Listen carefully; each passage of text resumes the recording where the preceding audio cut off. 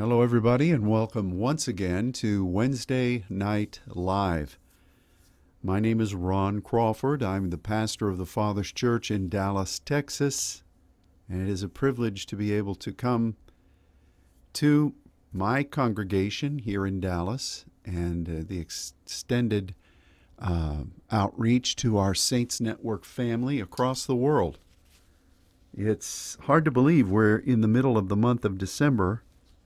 Christmas is just a week and a half away, and I always love this time of the year, but I also recognize, especially since we started to seek after things that were more,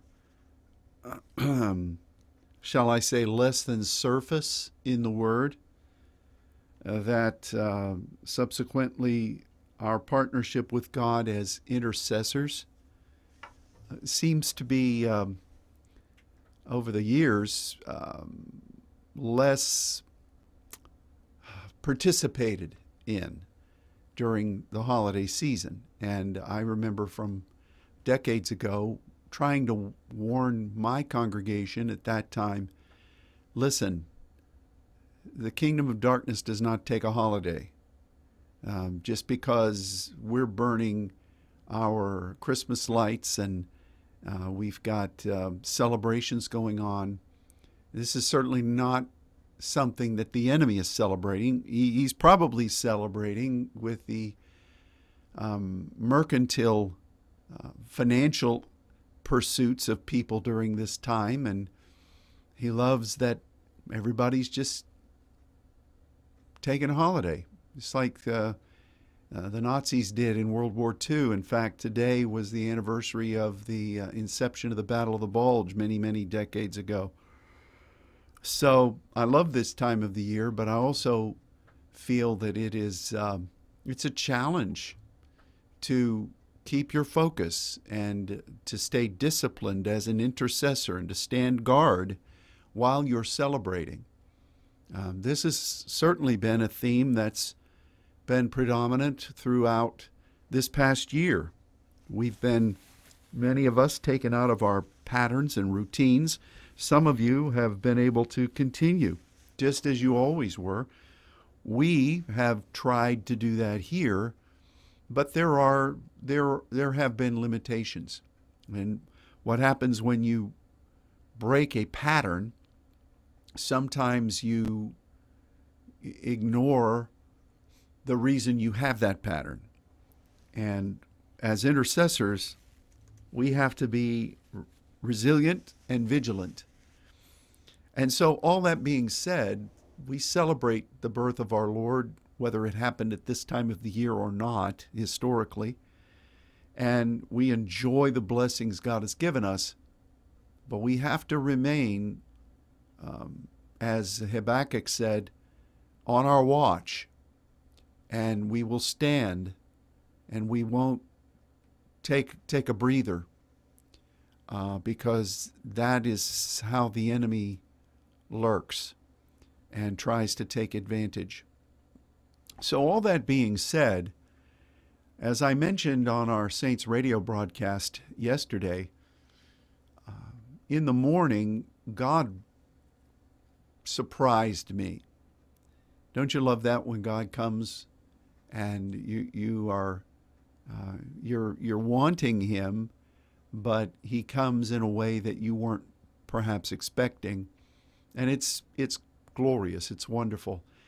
And as He came in a rather unexpected way at an unexpected time, and the reason I say that was, I was in my office, I was doing some work. I had some music playing that was really one of my favorites for intercessory times. I knew that I was very shortly going to go into the sanctuary for an extended time of prayer. So I was fellowshipping with the Lord, but I wasn't, I was praying. You pray always, but I wasn't in a deeper mode, and you know what I mean by that. And suddenly, the Lord just started speaking to me, and he put it strongly on my heart that we needed to utilize this time frame in anticipation of entering the new calendrical year and be prepared prophetically to participate in something that is in alignment with his principles in the Word, but in real time, in alignment with what he's doing in the world right now. And he started to impress upon me the concept of the former and the latter rain. And as is the case so often, he dropped a few short words into my spirit, and I recognized that they were parts of Scripture. And as I opened those Scriptures, it just became a revelatory experience for me, and I knew this is where we are right now. And we need to be utilizing these words for the purpose of partnering with God in this really unique season, and how we look forward into the new. And I want to just say a word about that. You know, sometimes when I talk about these experiences, I don't say them from a boastful standpoint. That's not my motive. And anybody that thinks, oh, listen how prideful he is, talking about God talking to him. God should be speaking to all of you. And I believe he is. He that has an ear, let him hear. And when I say, oh, you know, God dropped a few words into my spirit, and I knew them to be in the Scripture. Well, I don't know the Word. Why don't you know the Word? The Word I've hid in my heart, that I might not miss the mark, that I might not sin, that I might not miss the mark of God. We need to be studying to show ourselves approved, a workman, needing not to be ashamed, rightly dividing the word of truth. You need to know the Word. And the Bible says that the Spirit will bring all things to your remembrance. And so it's not like I'm better than anybody else. It's that the Spirit is going to use what the Bible says he's going to use. And part of that is that you've hidden the Word in your heart. Now, the other thing is, sometimes I'll say, well, I immediately recognize this word. Well, I didn't go to seminary. I didn't, I don't know whose voice that is. Thankfully, it doesn't sound like anybody. But for a pneumaticos people, I think the time for us of saying, oh, that's too hard, I don't understand, is over. It probably never was here. It's like the kid who sits in a geometry or a trig class or physics class or studying history, and they've not been paying attention. They go home and say, I don't understand the teacher, it's too hard. And then when they get 2/3 of the way through the class and the teacher uses a term, they expect you to know that term by then. You may not have known it when you came into the class initially, but by that time you should have it at a ready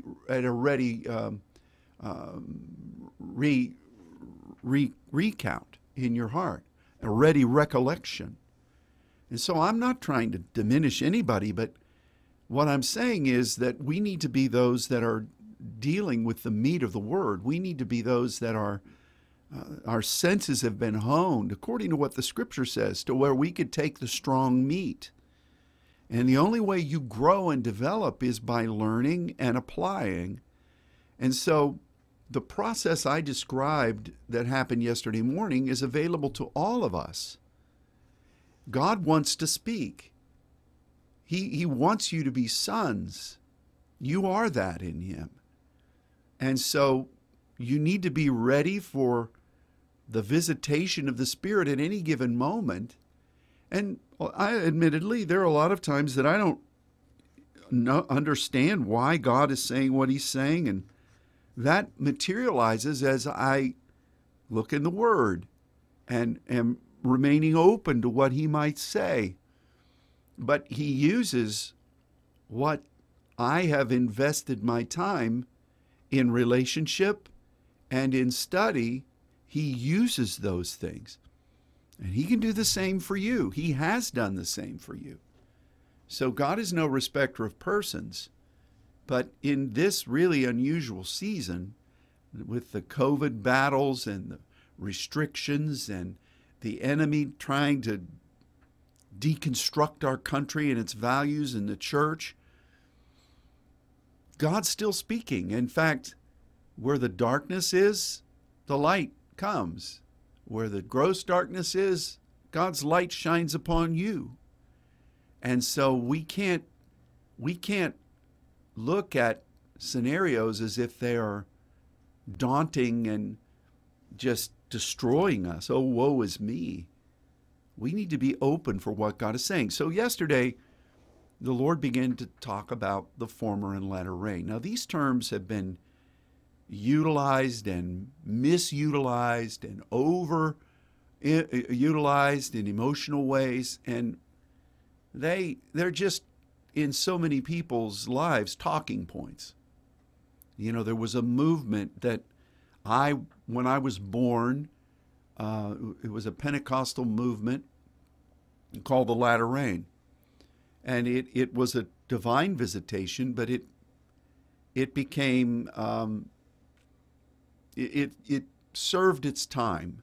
And by the time it was transitioning, there was a lot of malfeasance. There were people that recognized that if you had manifestations or if you created manifestations, you could hoodwink a lot of people, and there are always going to be a contingent of folks who are going after the extreme, and regardless of what it is, they just want a new thing. They're like the Greeks on Mars Hill. And traditional Pentecostals have often dismissed any kind of move because they're afraid of that. I say, go for what God is doing, but be smart about it. Don't dismiss everything. That's what happened when when Toronto visitation came, the airport vineyard, and then Brownsville was the recipient.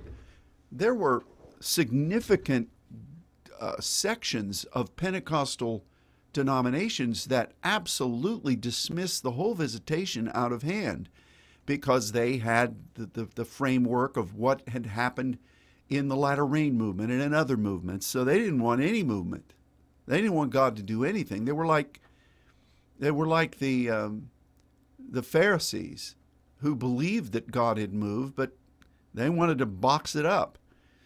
And then there were Sadducees who didn't really believe there was any power in God. They just liked the religious structure. And very often Jesus and Paul utilized that conflict between people when they gave answers to the trick questions, and it pitted people against each other in their own iniquitous pursuits. But we're surrounded by that today in our nation. And then you got atheists who don't believe in anything. But, you know, the point is that if we're smart and we study and we stay close to God and we listen to the Spirit of the Lord when deception comes and you find errors in the deception, not in your tradition, but in the Word, then, now what do I mean by errors in our tradition? Well, sometimes our tradition in our histories and our pride in defending them, if something new happens, we say, well, it didn't come from us, so it can't be of God. And you stand staunchly against it. So we got to be careful with that. But if it's relatively easy to follow the Lord if you're disciplined and you're in relationship with Him and you're spending time communing with Him, because very often the enemy will just bring about a lot of things that appeal to your emotions and to your iniquities. And in the midst of them, you'll find something that is not scriptural. And if you find something that's not scriptural, then you pretty much know this is not of God. And it's easy to to then say, well, that's really not Scripture. You know, that's your interpretation of Scripture. Or the original that you're quoting from is disputed. And they, to borrow a term, they eradicate that, they deconstruct that. There's some really harsh words that God says at the end of the book of Revelation, that if anybody removes or alters the word of this prophecy, they're going to answer to God. And there are a lot of deceptions right now that people who know the word just glossed over in order to follow the deception. You know, Satan used the Scripture. And the antidote to Satan using the Scripture is you being in right relationship with God and you knowing the Scripture too. This is how Jesus answered. The very Son of God answered the enemy when the enemy was tossing Scriptures with the Scripture. Jesus could have answered in any way he wanted. He had that right. He could have squashed the enemy right there, easily. But he used Scripture and the knowledge of the Word. It is written. Eve did not do that in the garden because she bought into, you can be his Elohims. You know, he's hiding things from you. There are other words. There are other ways. These trees, he's wanting to keep you from that. He's restricting you. He's holding you down. You're repressed. That appealed to Eve. And she bit into it, literally, figuratively. And Adam, I don't know what his problem was, because, you know, he was obviously out with God doing something. He came back in the victory of that and just trusted somebody that was near and dear to him.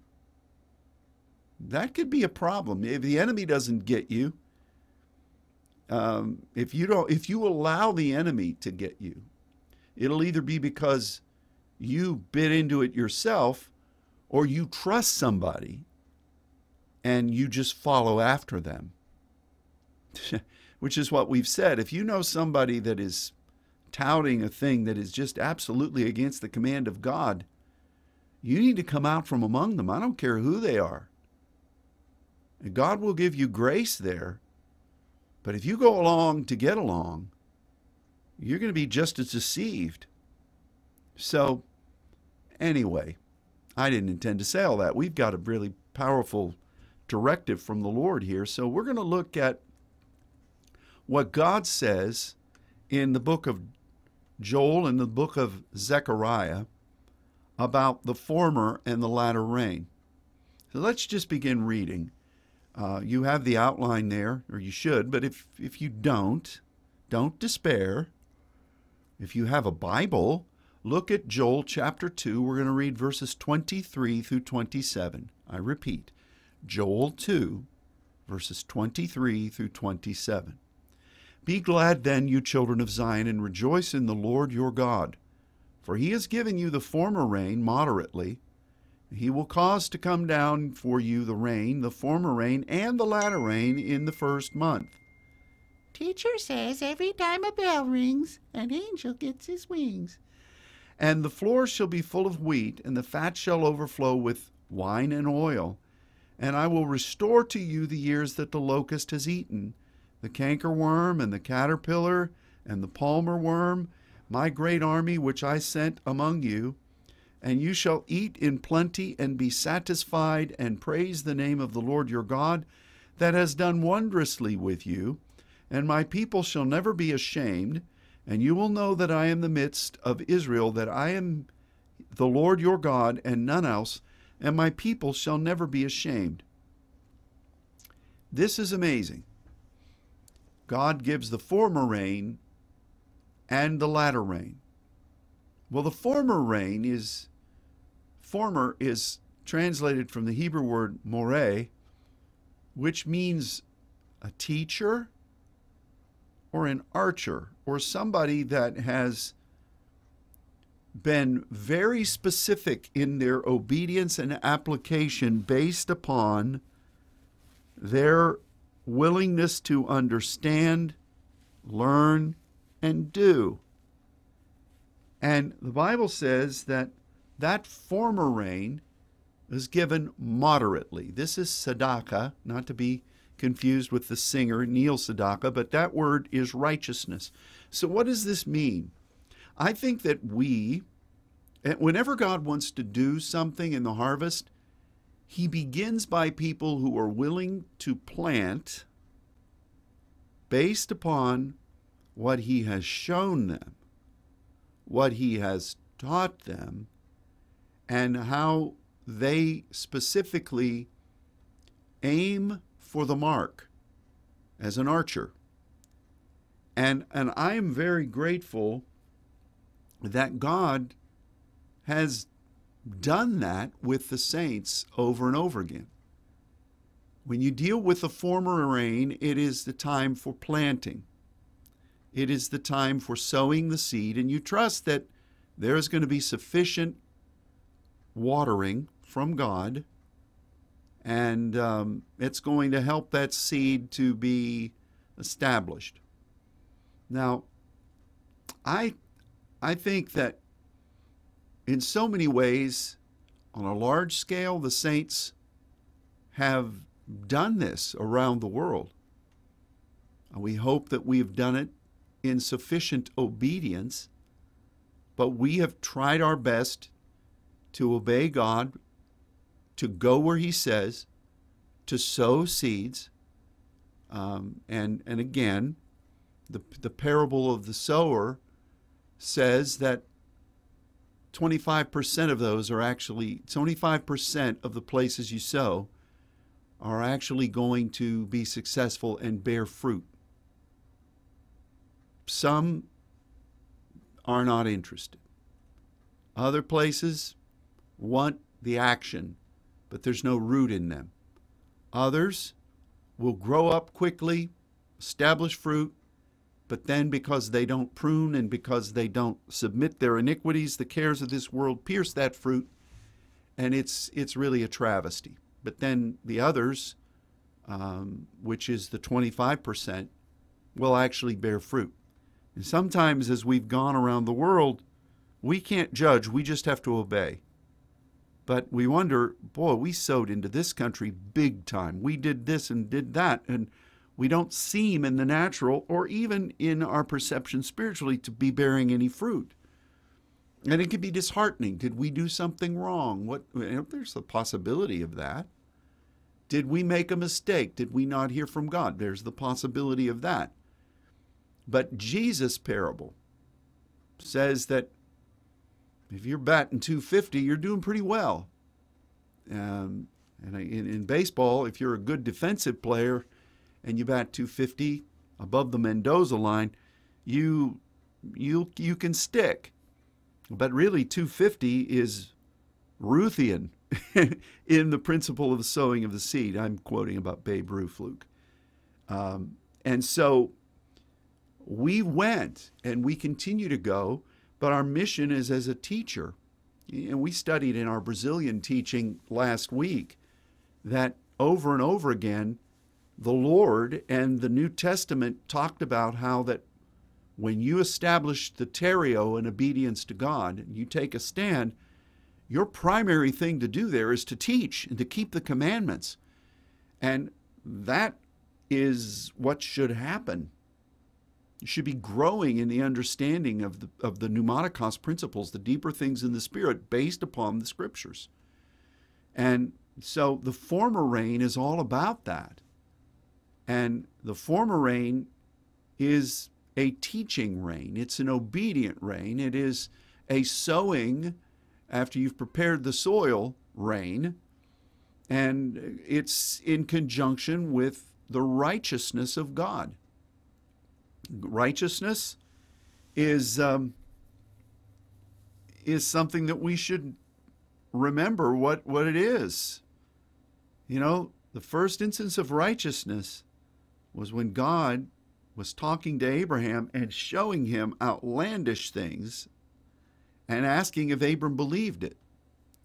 And when Abram believed God, God said, that is righteousness. And Abram became the friend of God. Righteousness is The root of it is vision in the Hebrew. And so when we have this sowing the former rain moderately, we see that moderately is righteousness, which means that God is revealing things in your commune with Him as friend. And this then is snippets of vision that God gives that you need to watch and run with for the time frame.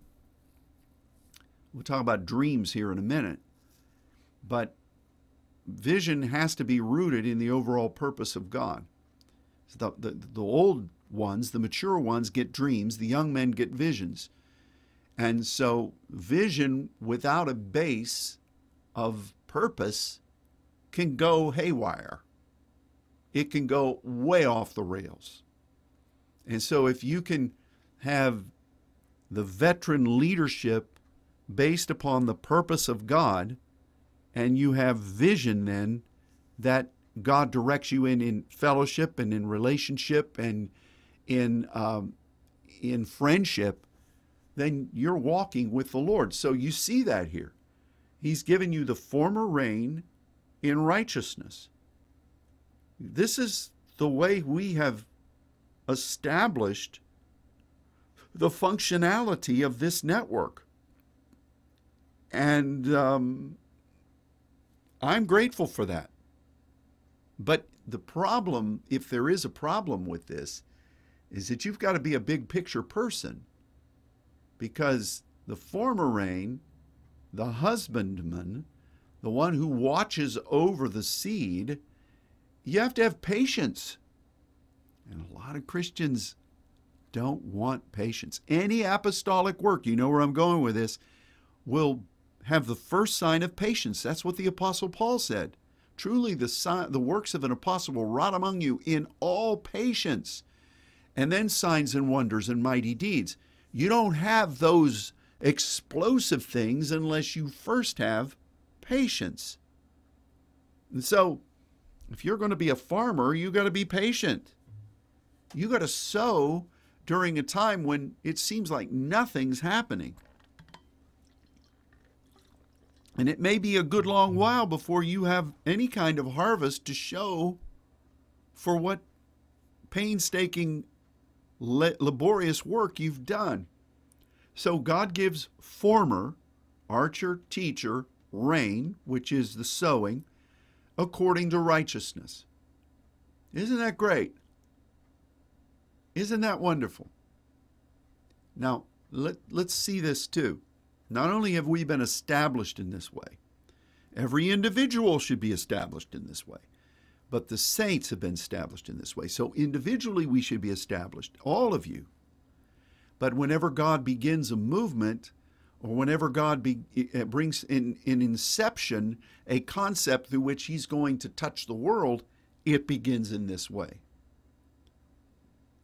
So I also think, and this is what God put upon my heart strongly yesterday,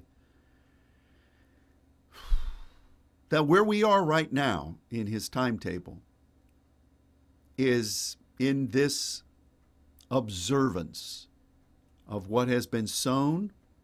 We continue to sow as teachers.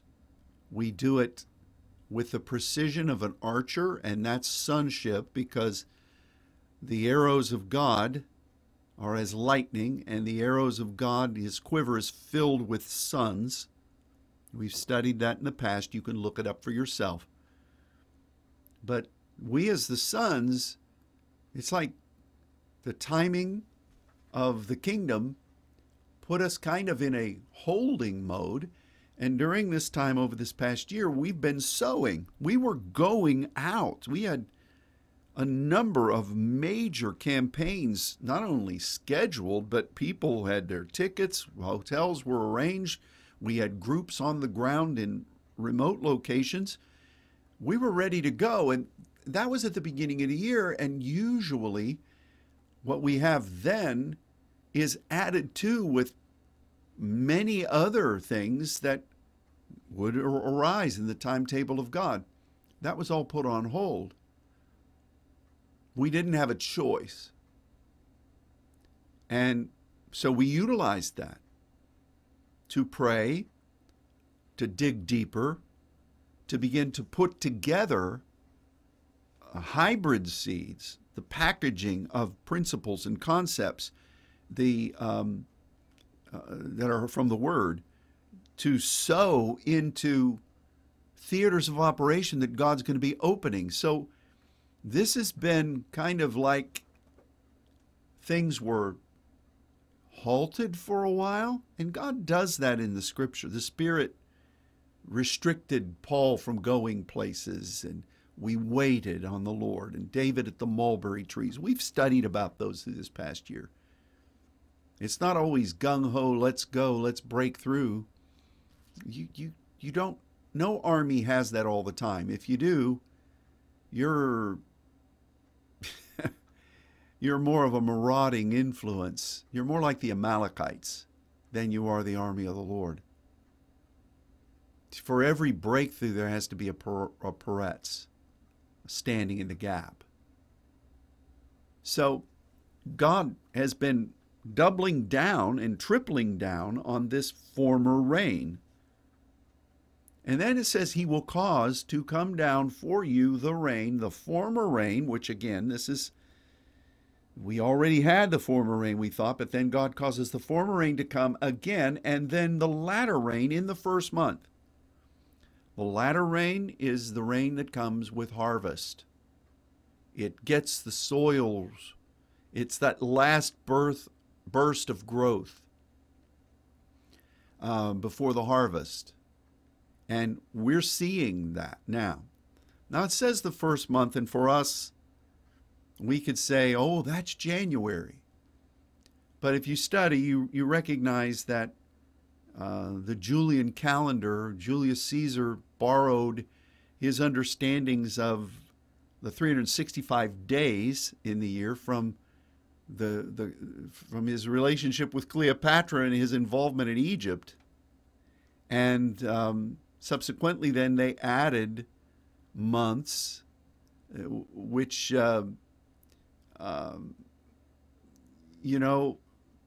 December, Deca is 10, so how do you get 12? And they added months to the beginning of the year, Janus, January and February, and you had a month named after Julius Caesar in July. The point is that really, which is why we're not trying to get all Hebraic on you, but the latter rain would come at the really in the fall, in the later fall. The point is that we're already in this flow of the latter rain, and God is stirring things, and there's rain coming down, and it's going to continue in God's timetable for harvest. What that means for a timing for our travels and our breakthroughs, we got to wait on the Lord. But the floors shall be full of wheat, the fats overflow with wine and oil. I will restore.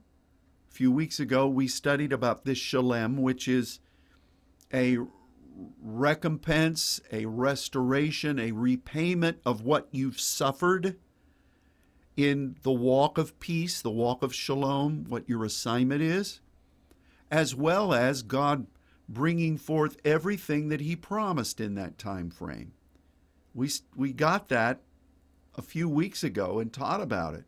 God restores what has been delayed and lost as a result of your commitment to peace. What the locust has eaten, the cankerworm, the caterpillar, the palmer worm, my great army which I sent among you.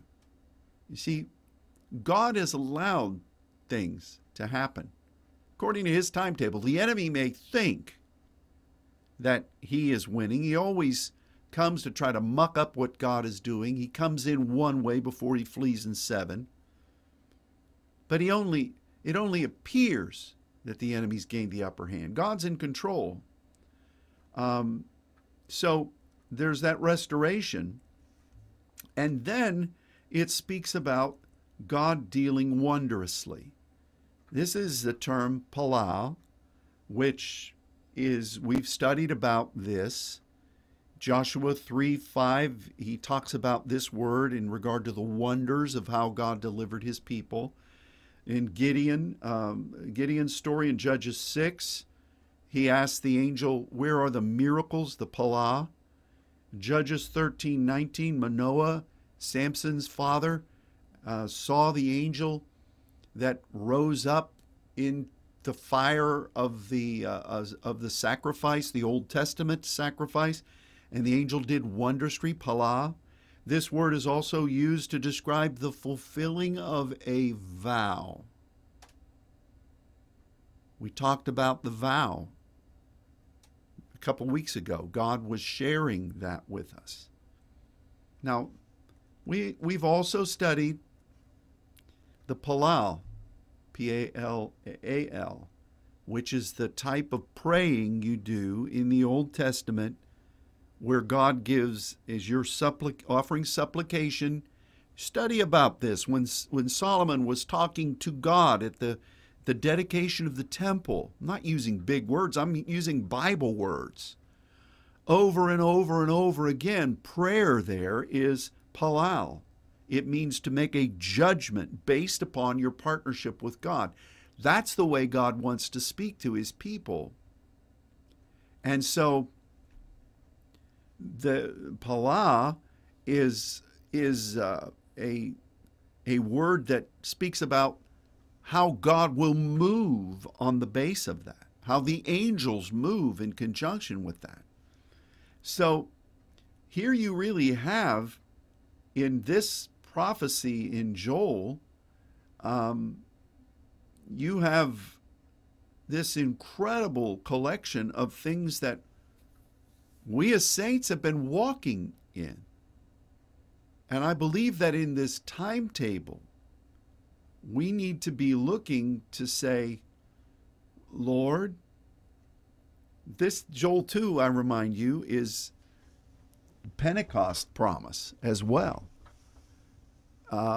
It's what Peter quoted from on the day of Pentecost in Acts 2. But we really see that not only have we've been trying to live this, and the Spirit of the Lord has been teaching on these words, which is what he does. He doesn't just drop a big promise on us in thinking, well, they're never going to understand that. He meticulously, the Spirit guides us into understanding of concepts and principles from the Scripture. And then when a rhema word comes, we can say, I know what this means, I know what this means, I know what this means, and the cumulative factoring of understanding all of those biblical principles allows us to move when God says a word like he's saying to us now. I just think it's interesting that over the past few weeks, we've focused on Shalem, we've focused on the vow, we talked about palau for the last 2 years, we've been applying teaching and meticulous gatherings of the things God's taught us, and in the midst of a time where it looks like God has lost control from a natural perspective. But it only looks that way if you just view it from the eyes of the natural. We're not moved by what we see. We're moved by faith. We walk by faith and not by sight. So, this is interesting. So let's look at the fulfillment of the latter rain, which is found in one of our favorite passages, Zechariah 10, beginning at verse 1. Ask, Sha'al, ye of the Lord, rain in the time of the latter rain. And the Lord shall make bright clouds. Now, I did not put this in your outline, but bright is a word that's translated as lightning throughout the Old Testament. So God is loosing his sons as lightning in the time of the latter rain. I love that. You ask the Lord, Sha'al, remember, this is the privilege of kings. Sha'al is where etymologically, I don't want anybody to get to choke on this, but shawls are worn by people over the shoulders. It's kind of like a depiction of a mantle. It's a very personal thing, a very comforting thing. But the sha'al in the Old Testament was also used to describe the inner garments that people would wear just close to their skin, what they would wear maybe at night when they're sleeping, or something that was intimate, an intimate apparel, not a Victoria's Secret thing, but something that we all have warm and cozy stuff that we wear when nobody's around. But it speaks of that commune with God that's beyond the mantles, that's beyond the armor, that's beyond our our fancy clothes or our regalia in the spirit realm. It's when you are alone with God. And that's where relationship is built. And it's the privilege of kings to sha'al, to ask from that framework. Isaiah went to a king who was wanting to make agreements and worldly connections with Assyria, and Isaiah said, look, you don't need that. You should not do that. That's not going to succeed. Ask of God. The king said, I'm not sha'aling anything. And it irritated Isaiah, and I dare say it irritated the Spirit of the Lord, because then Isaiah gave that promise, which is wonderful. Here's your Christmas scripture. I'll give you a sign. A virgin will conceive and will bear a son, and you shall call his name Emmanuel. Elohim is with you. That's Sha'al. That's where we are. So we come to this point where we've done everything that we should do in partnership with God in the former reign. And when it's come time for the plan of God or Yahweh, ask Yahweh, reign in the time of the latter rain. How do we ask? Sha'al. And I believe that this is what God is doing for all of us right now. He is saying at the turn of this year, I am wanting you to go into that secret place and commune with me and ask me, Sha'al, according to my plan for this latter rain to come, this rain that's commensurate with the harvest. This is where we are. And the Lord, Yahweh, will give that. He first makes bright clouds. He's going to be energizing you. The strike points where this rain is coming, and you will go forth as lightning, as the sons of the Most High. The voices, the thunders, the lightnings, and the earthquakes. Your voice is raised. You've been before the Lord, and now lightning, you're sent forth, and it will transform the realm. You know, we've studied about this. I'm getting a little ahead of myself, but we'll reserve that for just a little bit. Just further in this passage. But this is what God is wanting us to do. And I believe we need to have this perspective, because I know this is a rhema word from God. We need to cherish what we've been privileged to do and learn with God. Remember who we are and what He's promised. And we need to gird that up and get that ready. But now we need to, as we look forward now for the latter rain to come, the latter rain, which we just read about in Joel. The latter rain's coming in the first month. Here it comes. We need to ask from that place of intimacy, that place where God knows us, where we welcome Him to know us, where we open the door, we hear Him knocking, and we let Him come in. He said to the workers of iniquity, and there are many of them right now who are saying, this is really where God's moving. You know, it's power. We're going to have lying signs and wonders. Yes, if you really want to bless God, here's the way you do it. God says, depart from me. I never knew you. This Sha'al is where you allow God to know you. And then you ask based upon that integral and intimate relationship where he speaks in the still small voice. You say, what does that mean? Remember when we studied about Elijah and the still small voice spoke to him, and what did he say? What did he say? Well, I've heard whole messages on what he said, and it's very interesting, very simple to see what the still small voice said. Elijah went to the mouth of the cave and wrapped his head in his mantle. That's what the still small voice told him. He shut out all the noise. He shut out all the nonsense, and he was ensconced. He was surrounded by what God had called him to be, his mantle, why he was on this earth, so that he could hear more clearly what that still small voice was going to continue to say. This is where we are. And we ask the plan of God, Yahweh, to release this latter rain. And it's going to come in conjunction with the lightning. The idols have spoken vanity. Their diviners have seen lies and told false dreams. They comfort in vain. Therefore, they went their way as a flock. They were troubled because they didn't have a real shepherd. And my anger was kindled against the shepherd, and I punished the goats.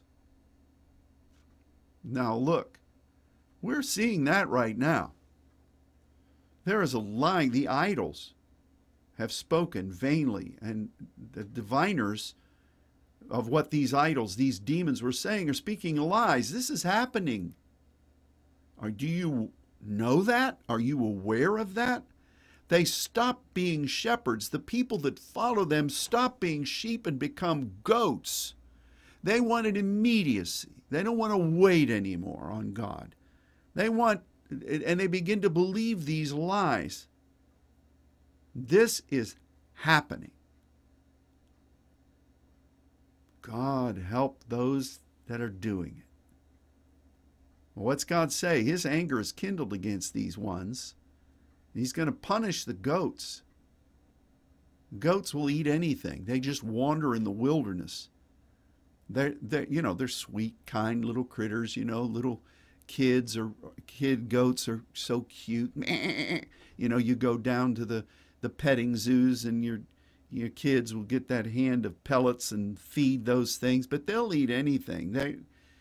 In God's way, they're the scapegoat in the wilderness.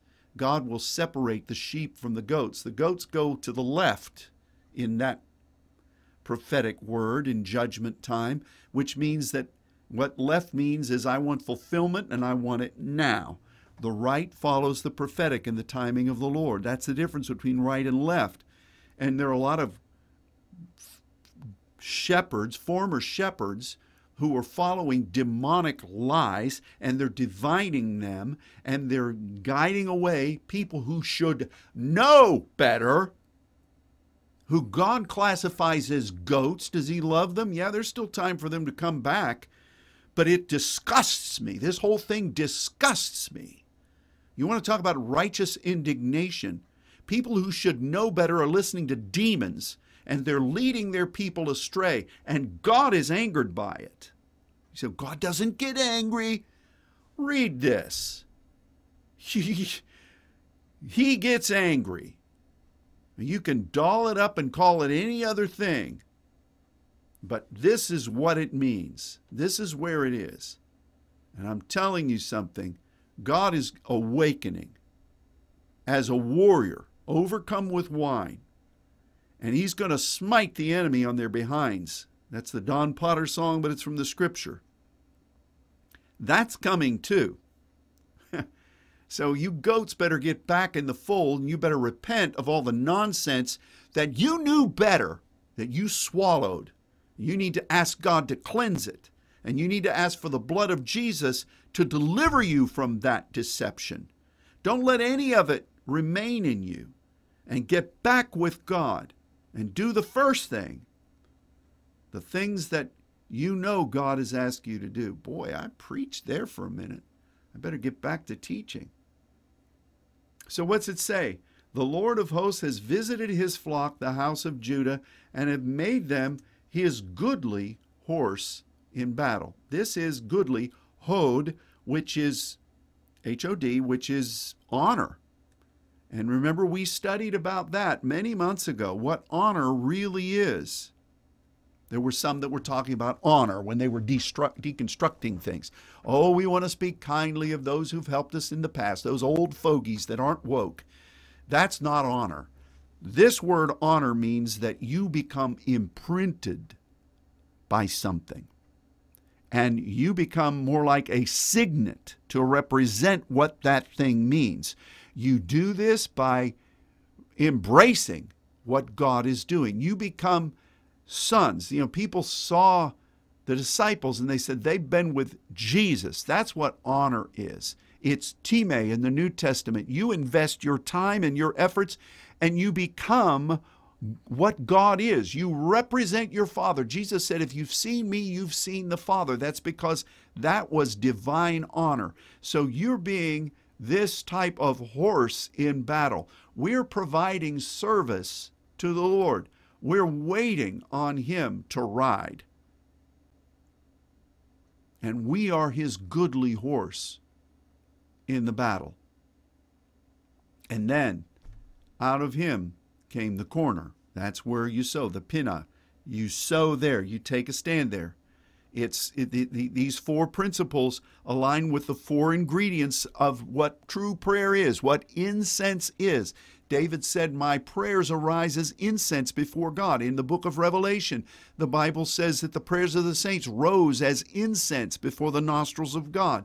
So if you really want to be praying, you align with those four principles of intercession. But it's also voices, thunders, lightnings, and earthquakes. The voice is raised.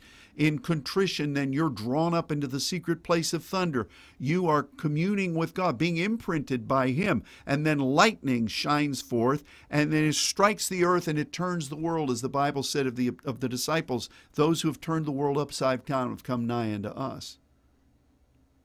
The voice, thunders, lightnings, earthquakes, the corner, the nail in the secret place of thunder, the battle bow, that archer's bow, and the oppressor, the mighty man, that strike point of us making the impact. There it is. So you've got asking in the time of the latter rain from a position of positional and relational authority.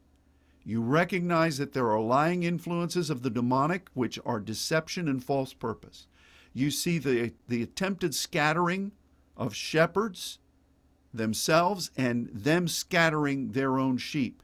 You find God being angered at that. He will punish the goats. I don't know what He's going to do with the shepherds that did this. You have the visitation of honor, being imprinted by God and waiting in His timing as a horse in battle. Two things from our study of the horse in battle from ancient days, the cavalry days, is number one, they need to not be spooked by what's going on around them, the noises, the shouts, the explosions, and they need to go where their cavalry rider wants them to go and when. Not turn tail and run away or head for the barn. We've got to be diligent to represent our Father no matter what's going on around us, and we wait for His timing. And we don't try to buck Him off. Don't shout me down now just because I'm preaching good. I love this 5th verse. They shall be as mighty men which tread down their enemies in the mire of the streets in battle. They shall fight because the Lord is with them, and the riders on horses shall be confounded, ashamed, confused, disappointed, to dry up. There's going to be a lot of people in the days to come who either were not doing what they were supposed to do or were just not doing anything. Those courses of action are going to dry up. They're going to be ashamed. They're going to be confused. They're going to be disappointed. But I'm not judging them. I'm just saying what the Scripture says here, what God's view of it is. So this is where we are, the former and the latter rain. This is real time, and I'm not saying this is the end time visitation. What I'm saying right now is this is a biblical principle, and we in our saints movement and our responsibilities in our nation and around the world is to align ourselves with what God's doing. So how do we do that? First of all, we recognize this, not just because Pastor Ron's saying it. It's because this is what the Word says. Secondly, with all these things, we need to come into that intimate place before God, and we need to ask Yahweh for this latter rain, because that's what's necessary for the release of the lightning clouds and the showers of rain. And this is a big description, a very clear depiction and a description of what we're facing right now. So here's what I believe we need to do with this. I think that since Christmas time is upon us, it's 10 days away, less than 10 days away. I think that what we need to do is to spend time in Sha'al before the Lord. Don't start declaring and decreeing and going swinging your swords. We have been given this moment of understanding. Let these scriptures find a deep place within you. Study them. Remember the principles. Begin to ruminate upon them and commune with God regarding them. That's why this Sha'al is here. It could have said Palau the Lord, but it says Sha'al the Lord, which means there needs to be an intimate time between you and Him. Take these days to let this saturate you. Bathe your times of intercession with this understanding. And then, once the Christmas holiday is over, we will begin reaching out in ways for our network. We'll be suggesting in commune with our network churches, prayer groups, what we should be doing in fivefolds and gaining a clear picture of how we need to mount up. And we will enter the calendrical new year with a focus and with declarations based upon a season of intercession, knowing intercession, knowledgeable intercession. And this waiting is essential. It's crucial in battle. Choose wisely your place and your timing. It's essential. Patience is essential for the apostolic word. Patience and waiting is essential for the Sha'al. And it's really an interesting moment. Now, yesterday I thought, when I first got this yesterday, I thought, Lord, there is no way you want me to ask people to do much during the Christmas holiday, because I just know over the years that doesn't work very well. Yes, we still pray, but you don't. Now, God could do this in future years, so I'm not saying it's never going to happen. But for this, my initial thought was, I'm not going to try to put together fivefolds and all kinds of things at Christmas week. That's a prescription for failure. And I felt like the Lord agreed with that. So then I had the conundrum of, so why am I getting this word now? And as I looked at these scriptures, and what I've said today is for the purpose of you, in your quiet time, you're going to have a lot of this if you choose it over these next 2 weeks or the next 10 days. Spend time before the Lord. Study these principles. Begin to thank Him for what He's done in the former reign, and thank Him for all of these blessings. They're just populated here. How many signature words and terms are in these promises that are deep pneumatikos understandings? Revisit them. Nourish them. Nourish your system through digesting them as strong meat, and position yourself for the prophetic directives that are going to be coming for group prayer. Now, I know some of you well enough to know you're going to go ahead and do fivefolds. I caution you to be that goodly horse.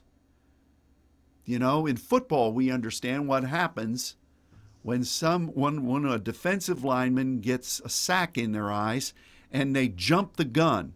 The whole team's penalized. There are times that we know from warfare that some groups in the battle line looking for glory break out before the rest. That is destruction. It puts the whole army in harm's way. So please restrict yourself. There's no bonus for getting there first. We're an army fit for battle. And this is battle warfare, and it's harvest warfare. So know that God is inviting you to a commune, a bivouac, as it were, with high command. And you wait on the Lord in an intimate place. And as God speaks, we'll launch a few things in that week following Christmas. And we will, I don't know, I've got to hear from God. I'm giving you what I've heard from Him right now. And the directive I have is I know He's going to do these things, but the point of direction that I have right now is sha'al this. It's exciting.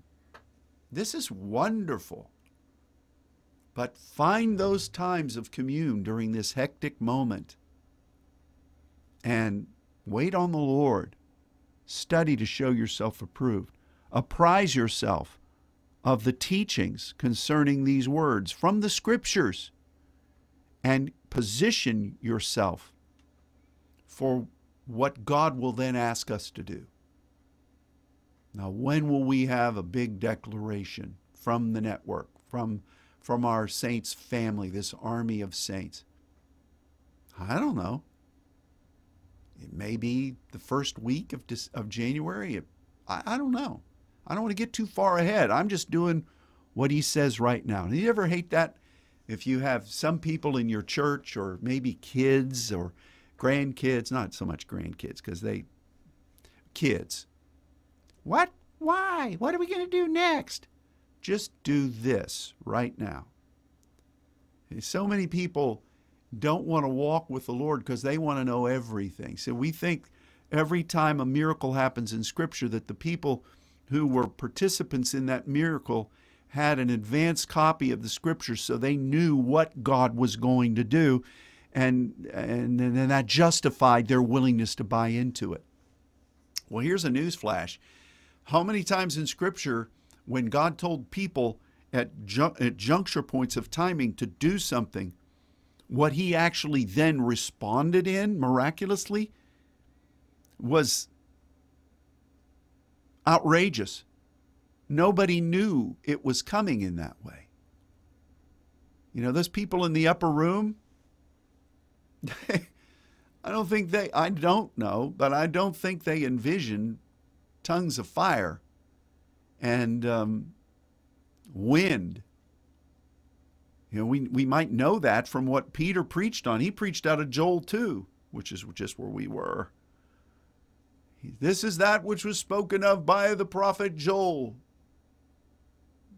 I will pour out my Spirit in the last days upon your sons and daughters, and the old men will dream dreams, and your young men will see visions, and your sons and daughters will prophesy, and you'll have I'll pour out my Spirit upon the handmaidens and servants. And that's what they were getting in that upper room. And it was true. It is true. And how do I know that? Well, I would just think that Peter, being the simple man that he was, if God had been telling him about Isaiah 28, stammering lips and an unknown tongue, that's what he would have quoted. He delivered what the Spirit gave him in the midst of the moment. And it all worked. It was all right.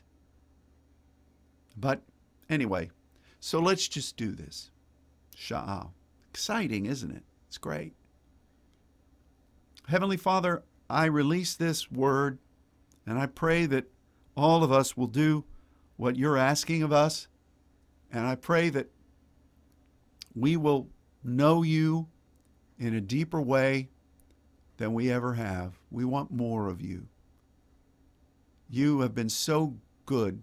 Spirit of God, you are our teacher. You've been guiding us into things that have been hidden, into all truth. Aletheia, things that are no longer hidden. I thank you for this, Father. I am amazed at the living word, which, having been raised over 60 years to study the Scripture, been trained in it, that you could speak things out of your Scripture that I've never seen before and keep on doing it is wonderful. Thank you for this. Help me, help our pastors, help our leaders, help our churches, help our individual intercessors in strategic locations around the world, and help those that we've not met yet, that you're going to bring us into close harmony and alignment with in this year. Let us be pleasing in your sight, Father. Thank you for this. I declare the blood of Jesus, continue to do so over all of us. You're about to launch us as you did with the children of Israel in that first Passover, your blood protecting them against the plague which took out the upper echelon of Egyptian society, the firstborn, and you're going to loose us as your firstborn. Let your blood continue, vaccine or not, to protect all of us and to strengthen us and to inspire us to serve you. Let that be upon us. We love you, Father, and we ask all of these things in Jesus' name. Amen.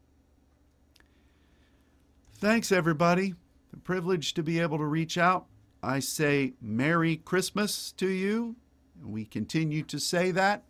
Thankfully, we pray that in the new administration, that won't be in the crosshairs again, but we're going to say it anyway. And God bless all of you. Merry Christmas. We'll see you for a prayer primer sometime, probably Friday. And we'll be back again. Oh, next Wednesday, we're going to have a Christmas Eve service. No. Forgive me. Next Wednesday, we'll be back here for Wednesday Night Live. Christmas Eve will be on Thursday night. We'll have a Christmas Eve service, and we'd love for you to be part of that. So we'll announce more about that on Sunday. So God bless. Thanks for tuning in. Appreciate being able to stand with you, my dear saints, brothers and sisters. Much love. God bless you. Goodbye.